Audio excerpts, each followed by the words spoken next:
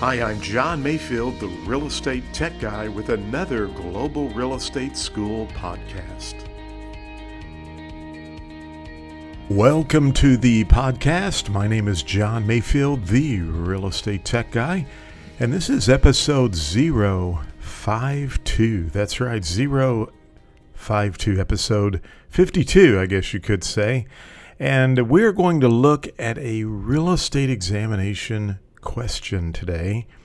And so this is in the show notes. If you have it, you can read that in the show notes. If not, I will read it to you. So here's the question. A buyer's agent is showing properties that are listed by other companies because no dual agency exists.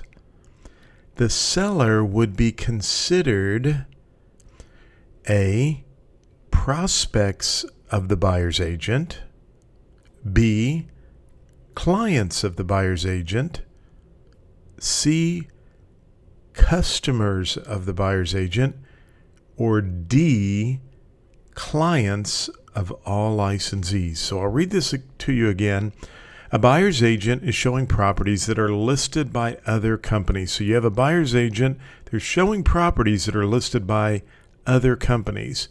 Because no dual agency exists, so there's no dual agency, we just have a single agency here. It's a buyer's agent showing properties that are listed by other companies.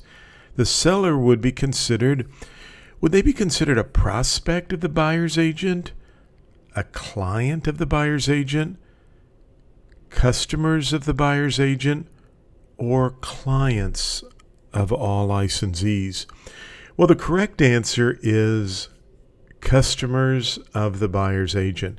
We have to remember that anytime you have a written agreement with someone, you become a client. Now, there are some legal definitions where you can create an agency through implication, but what I want you to understand and know for the real estate examination is that anytime you enter into a written agency agreement to work on behalf of someone else, then they are your client.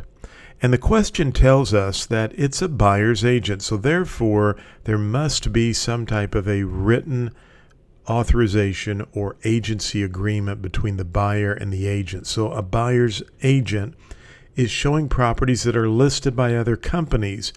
And there's no dual agency. There's nothing mentioned here about the buyer agent having a written agreement with the seller. So therefore, the sellers would be customers of the buyer's agent. Thank you for listening to the podcast for Global Real Estate School. I'm John Mayfield, the Real Estate Tech Guy. Go out and make it a great day.